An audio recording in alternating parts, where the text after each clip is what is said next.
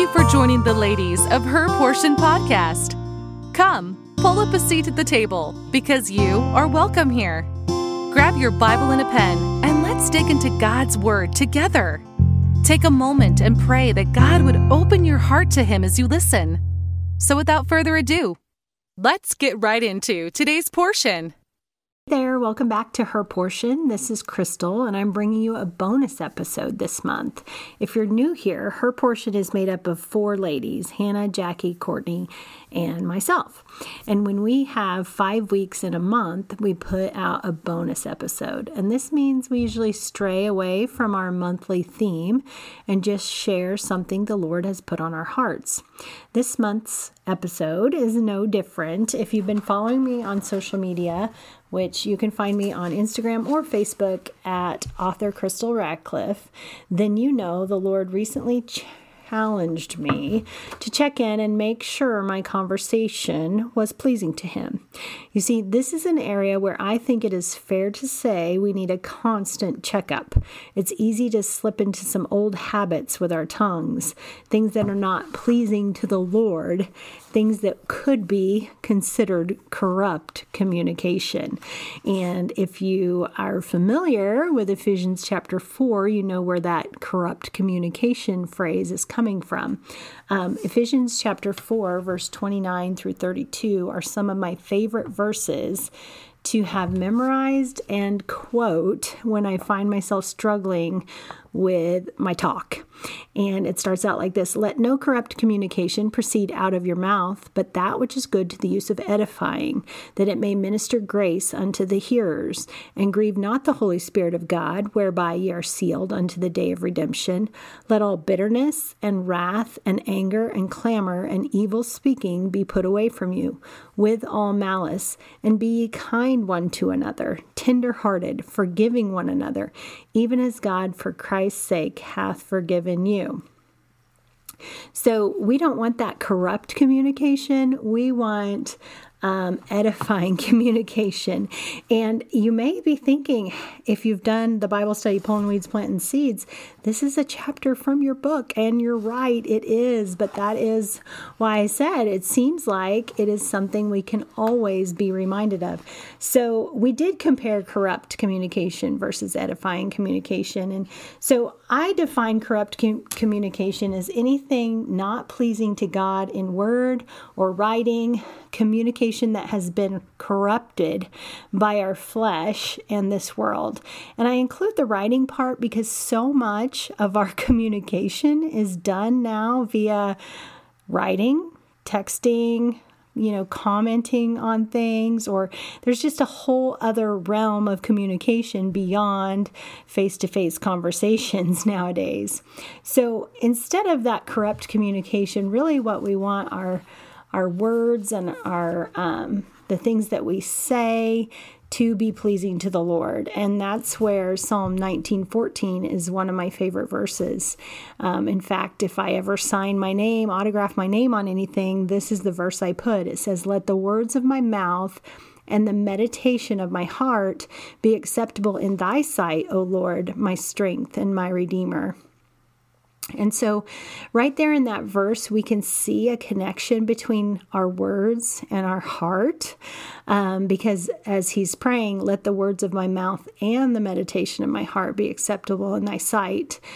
Because we know in Matthew 12:34 and 35, the Bible tells us, "O generation of vipers, how can ye, being evil, speak good things? For out of the abundance of the heart the mouth speaketh. A good man out of the good treasure of the heart bringeth forth good things, and an evil man out of the evil treasure bringeth forth evil things." And let's not forget verse 36. It says we will give an account for every idle word spoken. Idle means unprofitable, useless, not tending to edification. Remember back from Ephesians 4:29, we want our speech to be edifying, building people up, not tearing others down. And so as I began to think about this some more and decided, hey, it's time for a communication checkup, I turned to Proverbs and noted all of the references to our talk. And if you haven't already done it, I challenge you to read through Proverbs and circle or underline every reference to our speech. There is a lot. And you've probably heard that repetition is God's volume control. I'd say he has a strong message for us in regards to how we talk, and we need to listen up. So as I did this time around, I noted some, I guess we'll call them categories that the verses could fall into. And so that's what I want to share with you today, is just some of the things that we need to be mindful of in how we talk, so that the words of our mouth and the meditation of our heart could be pleasing to the Lord. So the first one is we talk too much. This is something I've just been noticing a lot lately, is that in the rise of social media, I think that even in that there is this, people are making money off of just talking and spouting their opinions about things going on in the world, whether it's political things or it is even things about faith. It's a lot of talking. There's just a lot of talking going on. But even in our own personal lives, we just talk too much. Proverbs 10:19 says, "In the multitude of words there wanteth not sin, but he that refraineth his lips is wise." Proverbs 13:3 says, "He that keepeth his mouth keepeth his life, but he that openeth wide his lips shall have destruction." And then in Proverbs 17:27 and 28, it says, "He that hath knowledge spareth his words, and a man of understanding is of an excellent spirit. Even a fool, when he holdeth his peace, is counted wise, and he that shutteth his lips is esteemed a man of understanding." I think those are some great verses to encourage us to think before we talk. And that goes right into the next thing that I have, and that is that we talk before thinking or praying. Proverbs 29:11 says, "A fool uttereth all his mind, but a wise man keepeth it in till afterwards." Proverbs 29:20, "Seest thou a man that is hasty in his words? There is more hope of a fool than of him." And then Proverbs 15:28, one of my favorites, says, "The heart of the righteous studieth to answer, but the mouth of the wicked poureth out evil things." So that word studieth tells us that we need to take some time before we respond to things. We don't often have the proper response the first time around. So we need to be careful of what we say and take time to think, take time to pray, and maybe just talk a little bit less. On that as well, the talking less means we should be better listeners. This is something that the Lord actually convicted me about when I was going through my master's program for teaching, and that was that I was in a class about communication and how you needed to be able to communicate well, and you needed to be a good listener. And so some of the things that were presented there, it just made me think, how often am I truly listening to what the other person says? Or am I too busy already thinking about what I want to say? Or am I interrupting the other person? When I went through that class, I was very convicted about how many times I interrupted people when they were speaking, because they would say something and it would make me think of something, and I just had to say it right then. And so I really have tried to work on it. I know I'm not perfect at it still, but I have become more aware now when people interrupt me when I'm speaking, and it's almost made it to where there's just some people that I don't enjoy visiting with as much because they're constantly interrupting. And so that's that too much talking, and talking before we think, taking time to listen to the other person and then respond. And then the next one is we talk without knowledge. I think sometimes we get ahead of ourselves. And this is even those people I was saying that they're making money off of spouting their opinions. I've noticed recently that something will happen, and a lot of the YouTube videos, they're commenting and making assumptions and making judgments about a situation before they ever hear it all. And recently there was a situation where several of them had to come back and say, I got this wrong because I should have waited. They had to go back and admit that the people they were talking about had done their job and done their job well. And so that was just an example to me about how we need to be careful that we're not talking before we know the whole situation. So Proverbs 18:13 says, he that answereth a matter before he heareth it, it is folly and shame unto him. Proverbs 15:23, a man hath joy by the answer of his mouth, and a word spoken in due season, how good is it? Proverbs 25:11 says, a word fitly spoken is like apples of gold in pitchers of silver. So fitly is at the right time or in the right conditions, or as 15:23 said, in a due season. So it's just being mindful that we need to know everything, know the facts, I should say, and pray about it, take time before we answer a matter, before we try to have something to say. And then the next one is we talk when we should keep quiet. And that's kind of what it's all about. But there are some ways that we're talking that are not at all edifying, and they're just tearing down relationships. So let's take some time to look at some of these. So one of the things that is addressed a lot is being a talebearer, or even a slanderer. A talebearer is a person who tells tales in a meddling manner, making mischief with those tales. So they have no reason to be talking about it. They're just trying to stir things up. And then a slanderer is to defame, injure by maliciously uttering a false report, and tarnish the reputation of another.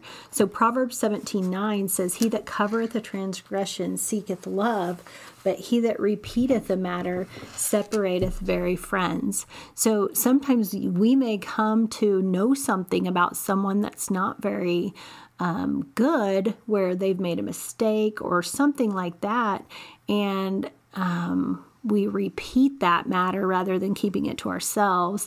Proverbs 11:13, a talebearer revealeth secrets, but he that is of a faithful spirit concealeth the matter. So there are things that should stop with us, ladies. There are things that we know that we don't need to tell anyone about.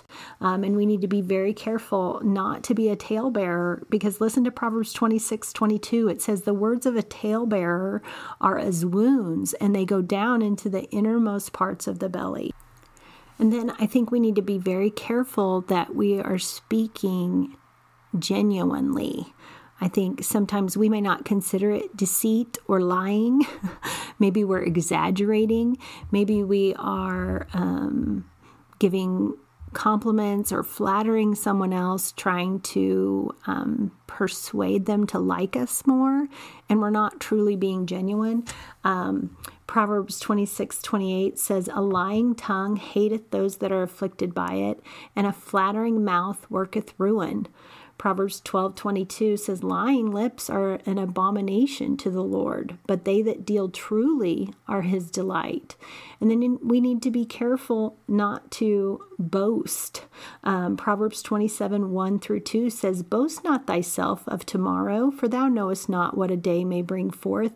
Let another man praise thee, and not thine own mouth, a stranger, and not thine own lips. So we know that our communication, our talk, can definitely be negative. It can definitely be corrupt. But what we want to do is to work on having that edifying communication where we're building up. And Proverbs 16:23-24 says, the heart of the wise teacheth his mouth, and addeth learning to his lips. Pleasant words are as an honeycomb, sweet to the soul and health to the bones. And then Proverbs 21:23 says, Whoso keepeth his mouth and his tongue keepeth his soul from troubles. And I know, if you know, you may be thinking of James chapter 3 right now.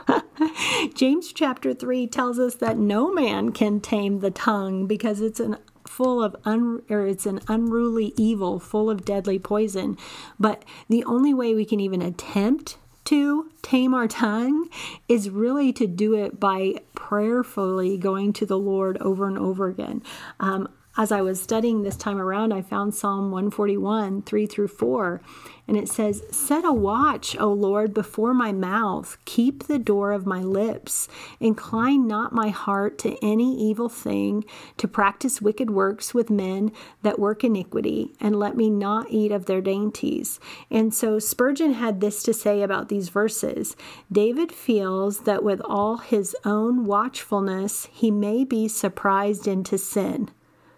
Listen to that again. David feels that with all his own watchfulness, he may be surprised into sin. And I think that happens to us as we talk sometimes, ladies. But anyway, he goes on to say, and so he begs the Lord himself to keep him.